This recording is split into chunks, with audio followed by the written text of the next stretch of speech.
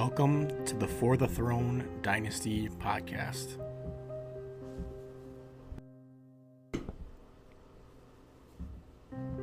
Starring your defending champion, Randy of House Santarelli, Ryan of House Palmer, Logan of House Meyer, Tyler of House Para, Danny of House Sladkey, Jake of House Hollyfield, Andy of House Pollock, Michael of House Sladkey, Justin of House St. Peter, Steve of House Ellinger, Garrett of House Sturkin, and Will of House Larson.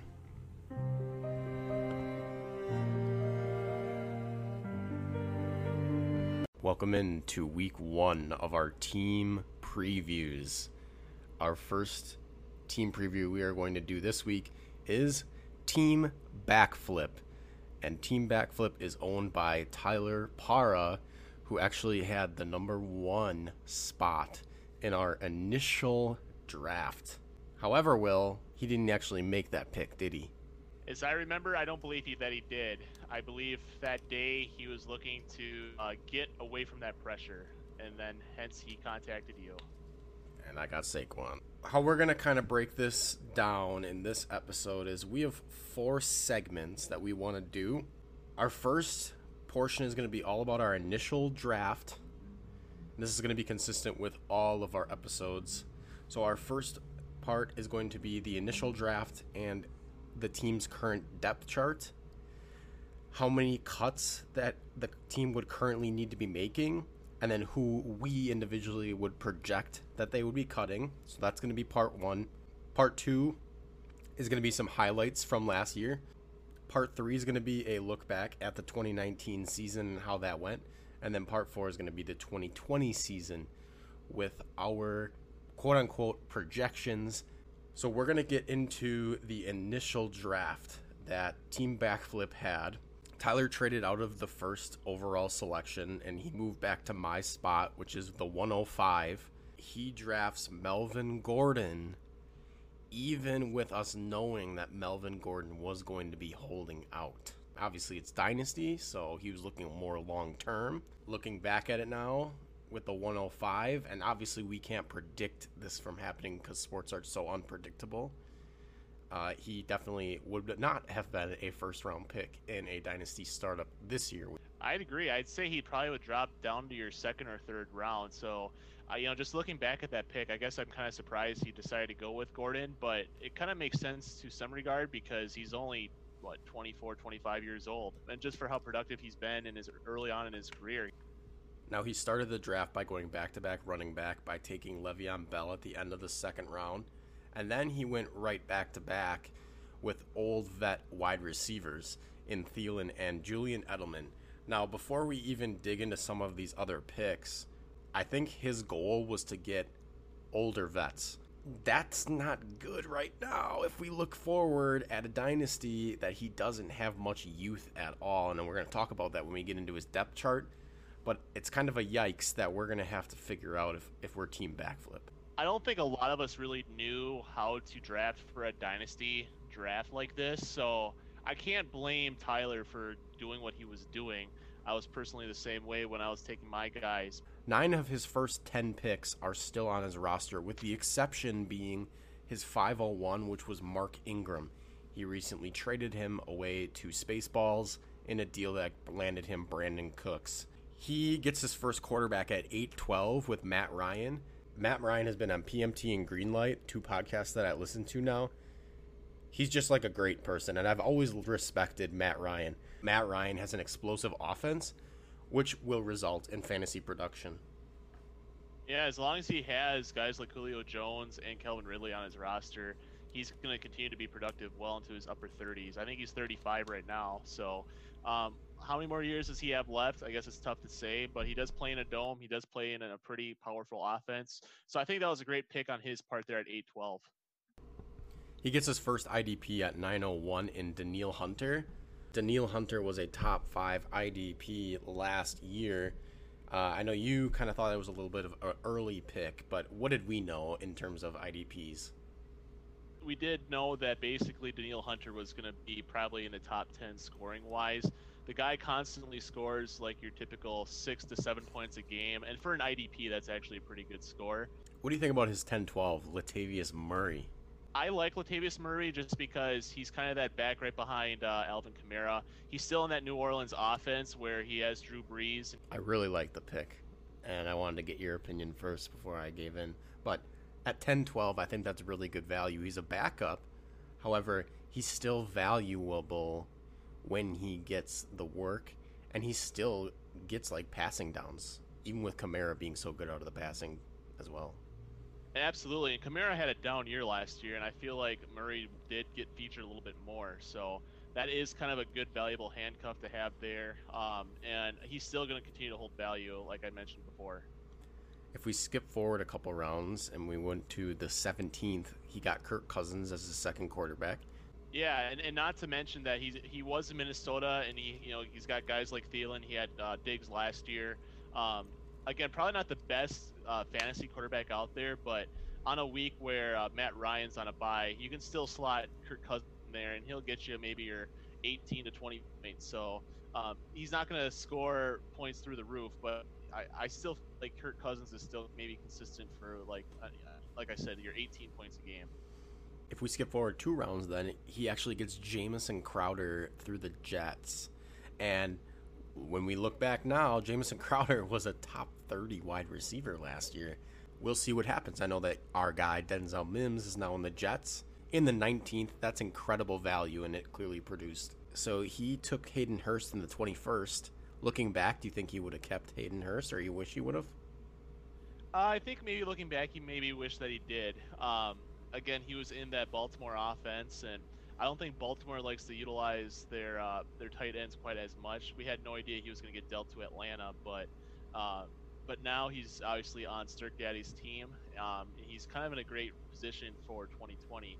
In the 22nd, he took Jordan Hicks from the Cardinals, and that seemed to be a sleeper for IDPs as well. Yeah, and just looking at his roster up and down, he had a really good draft IDP-wise. Like, you just look at his startup draft here, and between Danielle Hunter, Levante David, and Jordan Hicks, he's got some good, solid IDP pieces. Tyler, at this current point, has 14 of his 25 drafted players, excluding the rookies. So let's get into his rookie draft. And he had 4 picks. He started out at the 109 and took Darrell Henderson. I think he really went ahead and said, you know what? Gurley's hurt all the time. So I'm going to go ahead and I'm going to take a running back that has the potential to fit right in there. When Gurley was hurt, it seemed like the Rams didn't feature Darrell Henderson as much as we would have anticipated. This year might be a little bit different. However, they did just draft Cam Akers.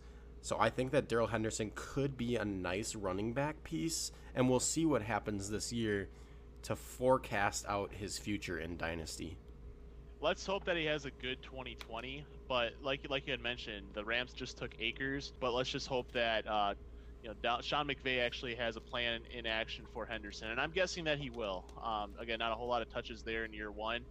His second and third round picks were both offensive players. Second, he took J.J. Arcega-Whiteside from the Eagles. Did not have much of an impact in his first year. Now, everybody's healthy in the Eagles, so it might be a very similar situation. We'll see what they actually feel about him and what Carson Wentz and his chemistry is. But then in the third, he took Myles Gaskin, who was a running back for the Dolphins. And looking back, there was really no excuse for Myles Gaskin to not produce because they did not have a steady running back there in Miami. Kalen Ballage was the guy, and he was bad. And when I say bad, that's an understatement. But somehow Myles Gaskin could not get on the field. How do you feel about those 2 and 3 picks? I like J.J. Arcega-Whiteside just coming out of Stanford, but now you look at the Eagles wide receiver core. He was featured a lot towards the end of last year when the Eagles wide receivers were obviously banged up. Looking here in 2020, I feel like he's got an uphill battle to climb. The Eagles just drafted Jalen Reagor, and they're going to have a lot of their guys back. He's going to have to compete with Marquise Goodwin, who's now a new acquisition that came over from San Francisco. So I feel like he faces an uphill battle. Myles Gaskin, I liked him coming out of Washington, out of the draft last year. Again, had a disappointing rookie year. And now that the Dolphins now feature Jordan Howard as well as Matt Breida, I feel like he's going to get buried even more. And at this point, I just think he holds special teams value. And then in the last round, he took Jonathan Abram, who's a defensive back from the Las Vegas Raiders, and he actually had a pretty solid year, so that might have been a good value pick in the fourth. Let's get into his depth chart. We're going to start from the top, which is his quarterbacks, and he has 3 of them. So he's got Matt Ryan, he's got Kirk Cousins, and he's got Tua Tagovailoa. Tua should sit on his taxi. Do you think that Tyler could pull him up at some point in the year? Yeah, I think it all depends on what happens with any of his other 2, but I don't feel like he needs to roster 3 quarterbacks right now, so I feel like the taxi is kind of the perfect place for Tua. Let's look at his running backs now. So starting running backs, I'll say every single week, unless they're on bye, would be Le'Veon Bell and Melvin Gordon. If you look at some pieces behind that, he has Latavius Murray, who we already talked about, Darrell Henderson. He did just pick up Frank Gore. He has Jalen Samuels in Pittsburgh, Myles Gaskin, who we talked about, and then on his taxi, he has James Robinson with the Jaguars. What do you think about his depth with the running back position? First of all, I feel like his running back situation is a little bit scary, especially in a dynasty format. I still feel that, maybe Le'Veon Bell does hold some value. He's probably a sleeper for 2020, but again, that's a huge major if. Gordon's now in Denver, and he's going to be competing for touches as well there with Philip Lindsay. Again, I still like Murray well into his 30s. Henderson might hold some value too. But just kind of after that, it's just a lot of head scratching. He did pick up Frank Gore through waiver wire. He spent a little bit more money on him than I would have liked, but it's still he's still going to have some value. I think he's kind of Le'Veon Bell's handcuff. If he comes out of this whole COVID pandemic in great shape, and he's able to beat out some other players on that roster. I initially did have Jalen Samuels as being one of my advised cuts. But just for how inconsistent James Conner has been, and just for the amount of receptions that Samuels had last year, he had 47 receptions out of the backfield. He didn't draft this James Robinson guy. He's on his taxi at the moment. I could see to kind of cater for his cuts, but I think he could ultimately drop Robinson and promote him to the taxi, Gandy Golden. If we look at his wide receivers, so his top 5 wide receivers right now are going to be Adam Thielen, Julian Edelman, Brandon Cooks, who we just traded for, Jamison Crowder, and then CeeDee Lamb, who is his new diamond that he drafted. And then outside of that, he has Alshon Jeffrey. I've already stated that he's probably going to start the year on the PUP, which means he would miss at the minimum 6 games. Tyrell Williams, he also has James Robinson, who he got in a trade with me, JJ Arcega-Whiteside, Antonio Gandy Golden, who he just recently drafted, and then Chris Conley. Man, it's a lot of father years, it looks like. So he does need to get younger at both positions, it really even looks like. But wide receiver is the big one. So good thing that he drafted CeeDee Lamb at the spot that he did. I thought that was really good value for him. What do you think about his wide receivers? So I'm going to call Tyler the Bill O'Brien here. If this was 2017, I'd say his wide receivers look pretty decent. But like you had mentioned before, they all look kind of old. Thielen, again, he's going to be the guy in Minnesota now, but again, I don't know what's going to happen here in 2020. Edelman no longer has Brady throwing to him, but I still think he's a hard worker, and he's going to try to get featured in that offense there in New England. Brandon Cooks is always injured. I do like Crowder still kind of being that mentor for Mims. He's got a great wide receiver in Lamb, but just kind of after that, it's just a whole lot of Maybe James Washington might kind of surprise some. Chris Conley, he was a wide receiver of mine at one point. If CeeDee Lamb can come out of this being a complete star, then he has at least one wide receiver you can kind of get excited about. No, I am really excited about Adam Thielen this season because they got rid of Diggs. And even though they drafted Jefferson, I know that Thielen was really, really good when he was healthy last year. Brandon Cooks as well. On the depth chart, he is labeled as the wide receiver 1. Literally could happen because the only other person I could see being the wide receiver 1 is Will Fuller. Let's get into his tight ends, and he has 4 of them on his roster, and I think they're actually all pretty solid options, at least for this season. So he's got Rob Gronkowski. We know about the infamous waiver bid drop that he did where he lost essentially all his money. He also has Jonnu Smith, who I've talked at length about how much I like his prospects now that Delaney Walker is retired. He has Eric Ebron, who just relocated to Pittsburgh 2 years ago with the Colts. He just absolutely went off in the touchdown department. He is pretty touchdown dependent. And then he also has Tyler Eifert, who is now the starting tight end for the Jacksonville Jaguars. So what do you think about those 4 tight ends? So he's got 4 tight ends right now, and I feel like that's too much to roster. I've kind of made a note here for some cuts or some moves he could possibly make. I feel as though he needs to trade one of his tight ends. Again, I know you're a big Jonnu Smith guy. We'll see what he looks like now that he's the guy in Tennessee. Gronk's gonna be as good as he possibly can be as long as Brady's throwing to him and as long as he's healthy. I'm personally not a fan of Eric Ebron. When he was with Detroit, I remember he dropped a lot of footballs, as I should mention. And I do know when I write for Pro Sports Extra, the writer there, my boss was a huge Lions fan and just completely always talked trash about Ebron.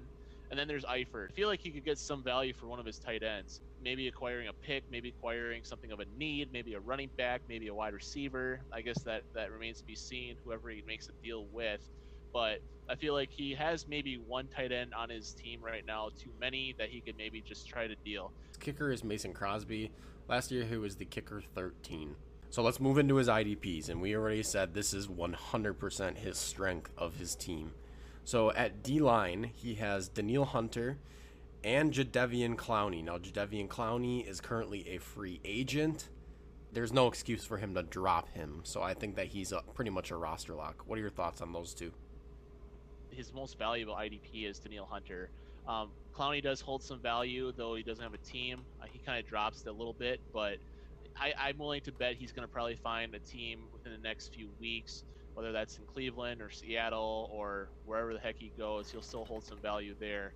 One waiver pick that he made that I was so upset that I did not deal more money for is a guy by the name of Marlon Humphrey. Now, Marlon Humphrey was a rookie last year in Baltimore, and the dude just flat out balled. And he's a good DB to have on his team for the years to come. He's going to only continue to get better. Looking at those linebackers, he had 2 linebackers that were ranked in the top 20. First of all, he had Levante David, who was ranked 16. And then he also had Jordan Hicks, who was ranked the linebacker number 2. So those are 2 nice pieces for him. He does have Alexander Johnson, Kenneth Murray on his taxi, who I originally had. And then he also has Zach Bond there with the Saints. I know that we both agree it's not really the most wise decision to roster numerous individual defensive players on a taxi, unless it's someone that has a lot of potential, or if you really don't have any other options. So I can kind of see that he's hosting them there because there's not really many other rookies of interest on our free agency. If you look at the defensive backs, then he's got 3 of them. He's starting with Budda Baker, who was the DB number 2 last year. Marlon Humphrey, who you already made mention of, who was the DB7. Wow, I didn't even recognize that. And then also we have Jonathan Abram, who we talked about that he took in the 4th round. So what do you think about those other DBs that he has? I feel as though between Budda Baker and Marlon Humphrey that he can basically start either or in the IDP spot, especially if Clowney doesn't find a team. I still feel like he should roster Clowney, but I do think that probably during like a waiver wire, he will probably look to see who's available there for DBs. There's still a lot of value out there that that's basically unclaimed. So I feel like he could maybe improve in some spots, but again, it's just a whole wait and see kind of ball game. Let's get into who we believe Tyler should be cutting, and we're going to give ours each individually. Tyler right now needs to make 4 cuts as we stand today. So I'm going to let you start. So the guy at number 1 that I think that he will end up cutting is Myles Gaskin, and we had talked about him before. He's just buried on that Dolphins depth chart at the running back spot. I do feel that he's maybe one guy that he probably does not need on the team. I don't know what kind of value he's going to hold. We'll have to see what kind of a preseason he has, and he doesn't really have to make these moves until the preseason is over. My first cut as well would be Myles Gaskin. Who's your second cut? The next guy that I would say that he would probably be cutting would be JJ Arcega-Whiteside. He faces a lot of tough competition, and I feel as though that he's kind of a safe bet maybe to cut. If he somehow does end up going off and having a great campaign, well, then that's just tough luck. My second cut is going to be Alexander Johnson, the linebacker. I think he already has enough solid IDPs, especially at linebacker. He doesn't need another one. So knowing that IDPs, we don't have as many starting positions for those, and the depth at the other offensive positions is more important, that's my argument for Alexander Johnson. I had Johnson on my list as well. Kind of a guy that I have marked down is Jonathan Abram. He was one of his last rookie picks last year when we were just starting out. I feel as though he's got an uphill battle to climb. He was injured towards the end of last year.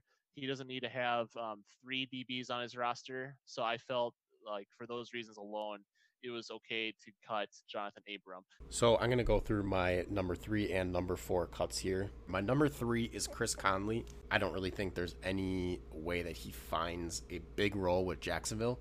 They did just draft one. They still have DJ Chark and they still have D.D. Westbrook, who are pretty solid wide receivers. So I could see him cutting Chris Conley. My 4th cut, though, that I'm pretty solid on right now is James Robinson, who's on his taxi squad. The only way I can really see him keeping him would be if he doesn't have another player to put on the taxi squad. Like I made mention earlier, maybe Gandy Golden isn't going to have an immediate role. He could be a nice stash on that taxi squad. Looking at Tyler's pick situation in 2021, we are expanding to 6 rounds. So he is going to have all of his picks. And I could foresee that first round pick and obviously the other picks being earlier in the draft, so we could see them in the top 6. In 2022, he also has all 6 of his picks, and then in 2023, he also has all 6 of his picks. So we will see how he utilizes those going forward and if he accumulates any more. We're going to be right back, and we are going to talk about some highlights from Season 1 and any other commentary that we have.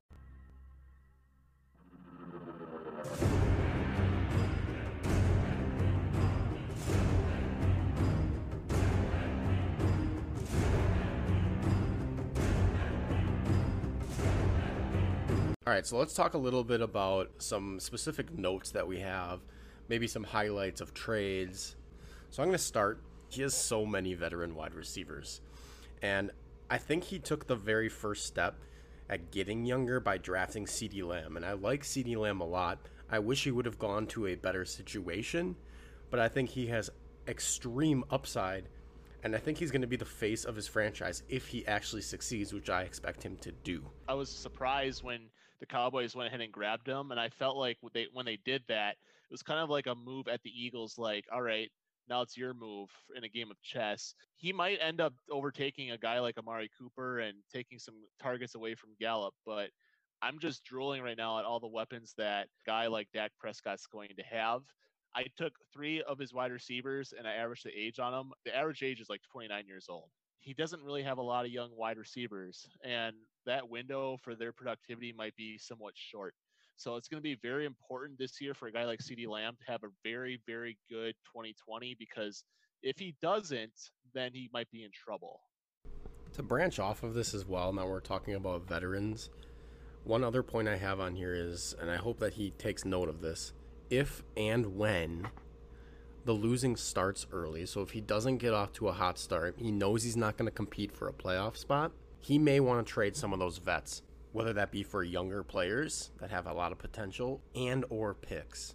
Because when you look at his team right now, some of these wide receivers, they only have a limited amount of time left in high productive situations, like Julian Edelman and Adam Thielen.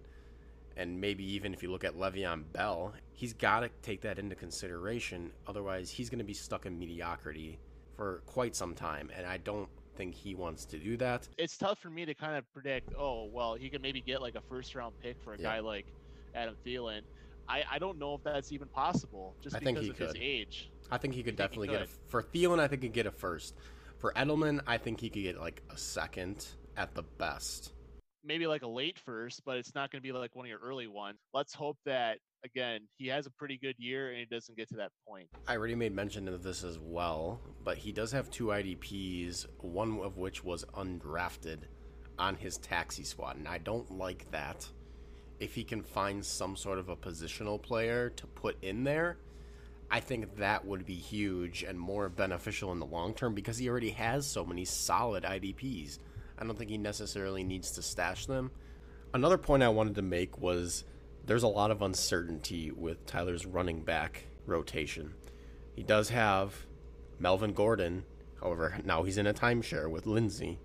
He does have Le'Veon Bell, didn't produce last year. Adam Gase is the coach.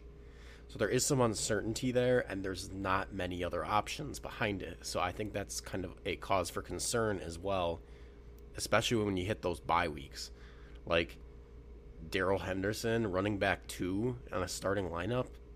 I don't know how I feel about that, but there is some uncertainty there that he might need to address via trade or whether that be in next year's draft. On that conversation of running backs, we talked about Melvin Gordon. In a league like this, do you feel that Gordon is a running back 1 or a running back 2 at this point? I'd go high-end running back 2. I would agree. I think low-end running back 1 at this point is probably his ceiling. Again, he's got a good handcuff in a sense with Frank Gore behind Le'Veon Bell. Looking back at his original roster, he made the choice to deal Mark Ingram, and I personally did not like that trade at all. I didn't either. Ingram, 2/3 and a 4th for Cooks and 309. I didn't like it because I still feel like Ingram's going to continue to be better moving forward here, and he's going to be a great mentor to J.K. Dobbins there in Baltimore. So I still feel as though he holds value. I do get that he is a running back in his 30s, but I really liked him on his team, and I just could not make any sense of him dealing him. He dropped $90+ on Gronk in 2019 when he didn't even have a job. I think there was like some speculation about him coming back to the NFL, and he didn't end up coming. Now, is it a good move? We still could have got him for literally like what, $1 I thought it was. He kept him, and now he's going to be a starting tight end with Tampa Bay. Do we know why he dropped $90 on Gronk in the first place? Literally no clue. Maybe it was just kind of a goof or an error on his part, but it was kind of funny at the point. But he kind of looks like a genius now. Let's hope that maybe Gronk can get back to his earlier self. We've talked about his IDPs as well, and Tyler had the best IDPs by far of 2019. I don't know if they're going to be on the same level that they were last year. However, I think he's still fully ready in the IDP area. It's kind of a good rallying cry for him to get excited about. We're not saying his IDPs are going to score a ton of points right out of the gates. He also traded out of the 101, which looking back, he could have got Saquon or McCaffrey or Zeke, and those would have been better than Melvin Gordon. Probably looks back and says, man, I wish I did not make that move. And I'm going to say this because I will be that guy. If I would have held the first overall pick last year, I'm not lying when I say I would have taken McCaffrey overall. I think there was a lot of hype around Saquon after his rookie season, and then last year, as we saw, he was injured some. A good running back would have helped him out a lot had he stayed in that spot. Maybe it was just a lot of pressure for him at that point, just starting out, not to make a mistake. He learned from it, and hopefully he can maybe find a back, maybe through a trade, or maybe in the future with one of his draft picks. I got a trivia question for you. Are you ready? Yeah. What pick was Christian McCaffrey in our startup? In our startup draft, Christian McCaffrey was pick 3. Correct. Behind Saquon and behind Alvin Kamara. Isn't that crazy? That is just nuts. Tyler actually traded away 2/3 for a second this year, which, looking back, do you think that was a good trade to give away 2/3 for a second? I would say kind of just a wash in my opinion, because when you add the values up, it kind of equals each other out. And maybe he felt like with his quarterbacks being Matt Ryan at age 35 and Kirk Cousins at 31, that he could have had his choice between Herbert and Tua. And so, again, I feel like he got a lot of value there, but he did give up quite a bit just to get a banged-up quarterback. The last note I have here is a trade he made with me. He gave away Tony Pollard, who is a top 3 handcuff running back, for James Washington. He does get another young wide receiver. What do you think about that? I feel like running back is his weak suit on his team. And I, again, did not like this trade just on the fact that the moment that Ezekiel Elliott goes down, Pollard's going to get a shit ton of carries and a shit ton of touches, too. He gives them up for a guy like James Washington, who now he's going to have Big Ben throwing to him, but he's definitely not the same. Kind of just for everybody as we do these episodes, I just believe, first and foremost, that you initially need to draft well to avoid future catastrophes. There are some things that Tyler did extremely well, and that those, like we had mentioned, were his IDPs. At his first 10 picks, he traded one of them, and they're all on his roster, so he did extremely well there. There's some things that he struggled with. A lot of us in this league were in a dynasty format for the first time in our lives, so we really didn't know like how to plan for any of this. But again, this is kind of a learning curve for all of us. And if we were to completely redraft our teams this year, I think a lot of us would do a lot of things different, especially with the players that just went off last year. It's clear that we did some learning from year one, and now we can kind of just try to fine tool and adjust our weaknesses and just try to turn them into strengths as we move forward. Again, what I love about Dynasty is the fact that we get to be our own GM. We get to make trades for guys. We get to try to make our teams better, acquire assets, just to find ways to be competitive. Our next segment is going to be all about Tyler's 2019 season.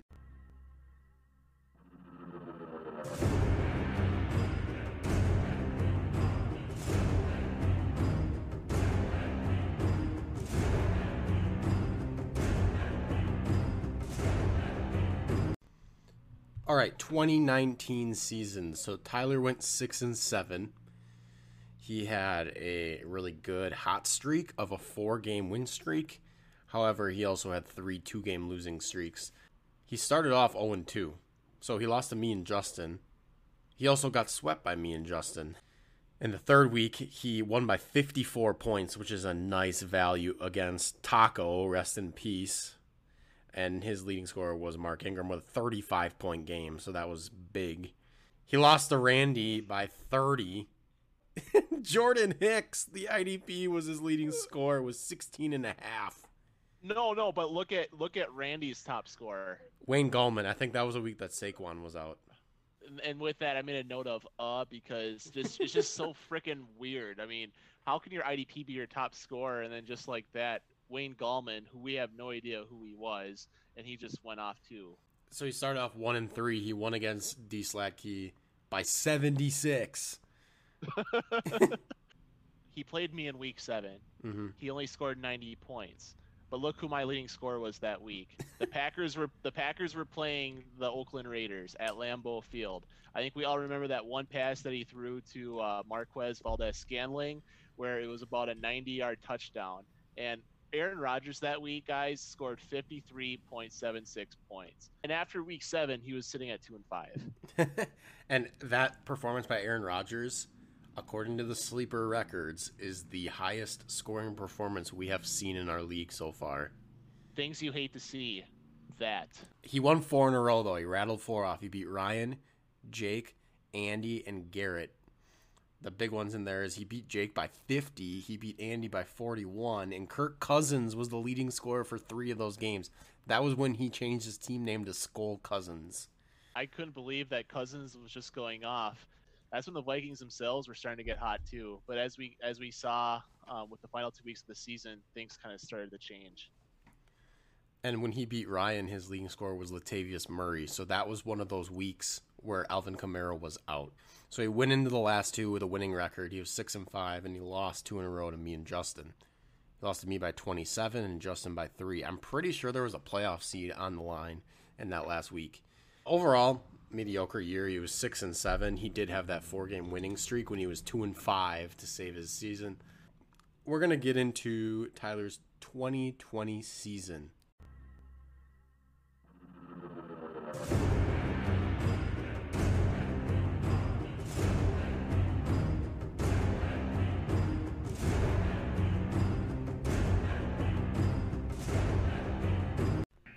Breaking news! Breaking news! We have a trade that just broke in the middle of this podcast. Cascade Bear has sent DJ Chark and a 4th-round pick to Ryan in exchange for Sony Michel and Darius Slayton. What are your initial thoughts? How many running backs does Cascade Bear need? He acquires yet another running back in Sony Michel. Granted, Sony Michel's probably going to start the year on the PUP list. And this is kind of a move that Ryan needed to make because he did finish runner-up last year. And now look who he gets. He gets a young wide receiver. His ceiling is getting higher and higher and higher. The guy can be an absolute stud. He also acquires a 4th in the process. And he just deals away Sony Michel and Darius Slayton. So right off the bat, if I had to kind of evaluate who wins this trade, it's Ryan. Yep, I 100% agree that Ryan wins the trade. I am having bad thoughts right now because I want Calvin Ridley so freaking bad. And I now know that Cascade Bear will not trade him, knowing he just gave away one of his young stud wide receivers. He's now lacking at the wide receiver position, though he just did acquire Darius Slayton, who is actually paired with Danny Dimes in New York. So that's big news. Okay, our final segment here, we are going to talk about the 2020 season for Tyler, who he's playing against, how he's going to kind of filter through those bye weeks, and then we're going to talk about 3 different projections for record. We're going to talk about the sleeper projection, we're going to talk about my projection, and then Will's projection as well. So we're going to start with week 1, and in week 1, Tyler plays against Will. Sleeper has Tyler beating Will 152 to 148, and starting the season 1-0. I just went ahead and I looked at each week and who's projected the most points. I slotted them into the starting lineup, and then from that's kind of how we did these quote-unquote sleeper projections. Sleeper has Tyler starting the season off at 1-0. Let's get into week 2. Week 2, Tyler plays against Stirk Daddy, and Sleeper has him projected to lose by 15 and starting the year 1-1. Week 3, Tyler plays against D Sladkey, and Sleeper has Tyler losing by 6 points, which would move him to 1-2 to start the season. When we get into week 4, this is the last week before bye week start. Tyler plays against Andy. Sleeper has Tyler projected to win by 3 points, which would move him to 2-2. We're going to get into week 5, which is the first bye week. And the teams that are on bye for week 5 are the Green Bay Packers and the Detroit Lions. So Mason Crosby is the only player that's on bye. What I did is I also took the statistical average for kickers, and I gave Tyler that value in the projection. With everything in mind, Tyler is playing Spaceballs in week 5, and Sleeper has him projected to lose by 20 points. Tyler has a 2-3 record after week 5. Now we're going to get into week 6. So when we look at week 6, there are 4 teams on bye. The teams that are on bye are the Las Vegas Raiders, the New England Patriots, the Seattle Seahawks, and the New Orleans Saints. So Tyler's players on bye are Latavius Murray, Julian Edelman, so that's probably one of his wide receivers starting, Tyrell Williams, Zach Bond, who's on his taxi, and Jonathan Abram. So his wide receiver 2, if he starts Edelman and Adam Thielen on a weekly basis, is going to be a combination of Crowder, Cooks, CeeDee Lamb, one of those guys. In week 6, Tyler is playing against Randy. Sleeper has him projected to only lose by 2 points. The reason for this is Randy's starting quarterback is out that week just by first glance. With that being said, Sleeper has Tyler starting the year at 2-4. So let's get into week 7. Week 7, Tyler is playing against Little Slads. There are 4 teams that are on bye this week. There are the Indianapolis Colts, the Jacksonville Jaguars, the Minnesota Vikings, and the Tennessee Titans. Players that Tyler has that are on bye include Kirk Cousins, which means he's going to be forced into Matt Ryan. Adam Thielen, so his wide receiver 1, that's a little bit troubling for him. Chris Conley, James Robinson as well. Jonnu Smith, Tyler Eifert as well. So he only has 2 tight ends that week in Gronk and Ebron. Daniil Hunter is on bye. Assuming that Jadeveon Clowney is on a roster, he should be able to slide him in. But at this current moment, he would need to fill in a DL there if Jadeveon Clowney, for whatever reason, didn't get on a team. And that's it for his bye week. For Tyler's matchup this week in week 7, Sleeper has him projected to lose by 13 to Little Slads, which would move his record to 2-5. I'm going to hand it over to Will to take over on week 8. In week 8, Tyler is playing Jake, and that week Sleeper actually has him winning by a little over 4 points. For bye weeks in week 8, we have the Arizona Cardinals, the Baltimore Ravens, Denver Broncos, Houston Texans, Pittsburgh Steelers, and the Washington Redskins. So just going down the line, Tyler looks like he would need to fill in an IDP flex there. Worth noting that just looking at who is on bye that week, Budda Baker for the Cardinals, as well as Marlon Humphrey and even Jordan Hicks. If we go over to week 9, Tyler faces off against Ryan. Sleeper has Tyler being defeated by Ryan by 15, dropping him to 3-6. This is even with Ryan not having a starting DB on his roster. The Cincinnati Bengals, the Los Angeles Rams, Cleveland Browns, and the Philadelphia Eagles are on bye. So guys of note that are on his roster that would be on a bye that week would be Darrell Henderson, a running back, J.J. Arcega-Whiteside, if he's still rostered there with the Eagles, as well as Alshon Jeffrey. In week 10, Tyler faces off against Justin St. Peter. This is a week where Tyler is favored by 15 points. For bye weeks, there's the Atlanta Falcons, the Kansas City Chiefs, the Dallas Cowboys, and the Los Angeles Chargers. So just kind of looking at guys that Tyler would have on bye that week, there's a guy like Matt Ryan. CeeDee Lamb will also be on bye. He is still projected to beat Justin by 15 that week, which would bump his overall record to 4-6. In week 11, Tyler goes back up against Logan here. And in this matchup, Logan is favored by 6 points. In this bye week, there's 6 teams that will be on bye, including the Buffalo Bills, the Miami Dolphins, the New York Jets, the Chicago Bears, the New York Giants, and the San Francisco 49ers. Some guys of note on his roster that would be on a bye include Frank Gore with the Jets, as well as Le'Veon Bell, and even Myles Gaskin as his running backs. So he's going to kind of be forced into starting probably Murray at that spot. Jameson Crowder with the Jets is on bye as one of his receivers, so it kind of makes his flex options a little bit more difficult there. With that, Tyler would drop to 4-7. In week 12, Tyler goes up against me, where no teams are on a bye. In this matchup, Tyler is projected to lose by 14 points to myself, dropping him to 4-8. Kind of in this week, it's all about matchups. So as far as the quarterback matchup, I would likely be starting Tom Brady against Kansas City, whereas Tyler would have Matt Ryan against the Raiders. So let's jump over to week 13. With NFL scheduling and for how dumb our commissioner can be at times, there are 2 teams that will be on a bye that week, the Carolina Panthers and the Tampa Bay Buccaneers. That week, Tyler will be facing off against Stirk Daddy, where he is projected to lose by 10 to Stirk Daddy. Some guys that will be on bye for him in this week include Gronkowski, Tampa Bay, as well as Von David, kind of a part of that key Tampa Bay defense. Here, he's projected to drop to 4-9. Tough sledding and a tough year for Tyler based off of who his players are and his matchups are as well. If we take a look, Sleeper does project Tyler to be 4-9. What do you think right now? I think that his ceiling is being 6-7. Now, will that be good enough to make the playoffs? It's honestly tough to say. We don't know if everybody's going to beat up on each other this year. It's going to be tough for Tyler to be competitive this year. Maybe he can get lucky. Hopefully he can make some moves. If he starts to decline and we get to the trade deadline, some years it's your year, some years it's not. And my projection is I have Tyler finishing the year 5-8. So I think he does have enough vets to get him some wins, especially on those tough bye weeks.